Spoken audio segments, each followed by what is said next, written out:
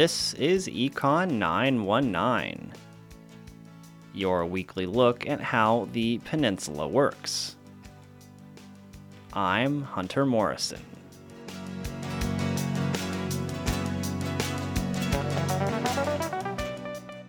Most people probably don't question what happens to commercial fishing line after it's used. While some of it is recycled, much of it ends up in landfills or on shorelines. Founded in 2013 on Kodiak Island, the Alaska Rug Company uses recycled fishing line and rope to craft handwoven rugs, doormats, baskets, rope decor, and more. Jen Luton of Sterling bought the online shop last summer. One thing that we are really proud of is that we recycle things, so it helps the impact of the local landfill. The things that people would rather just throw out because they don't need it anymore, we can actually use it and turn it into something that makes money for us and in turn for our community. To craft these products, the company must first track down used fishing line and rope in the community. This requires making connections with local fishermen, while constantly scouting other local sources.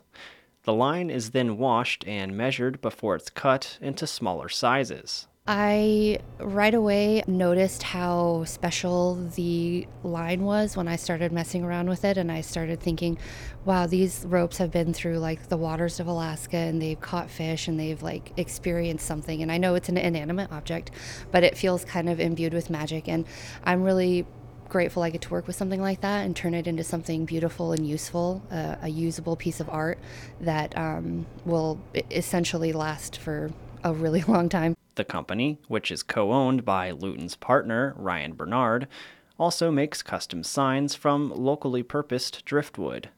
In 2019, while still based in Kodiak, Alaska Rug Company represented the state of Alaska at the 3rd annual Made in America Showcase, a product fair held at the White House.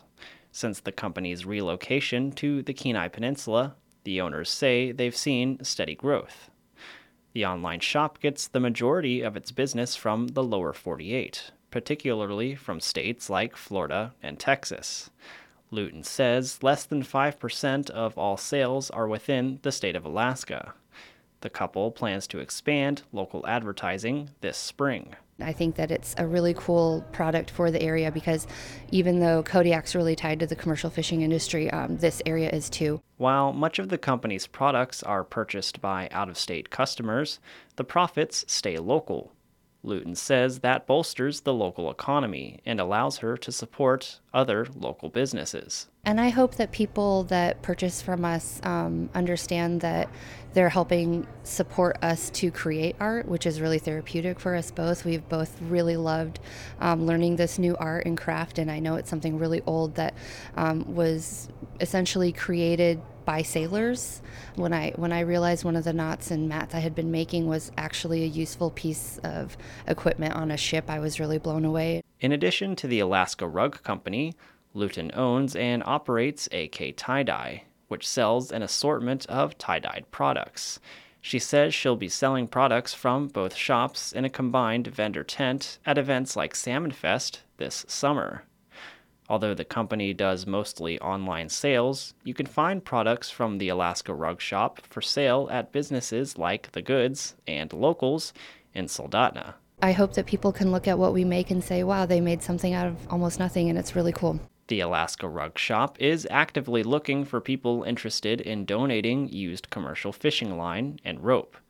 If you want to donate, be sure to check out Alaska Rug Shop on social media.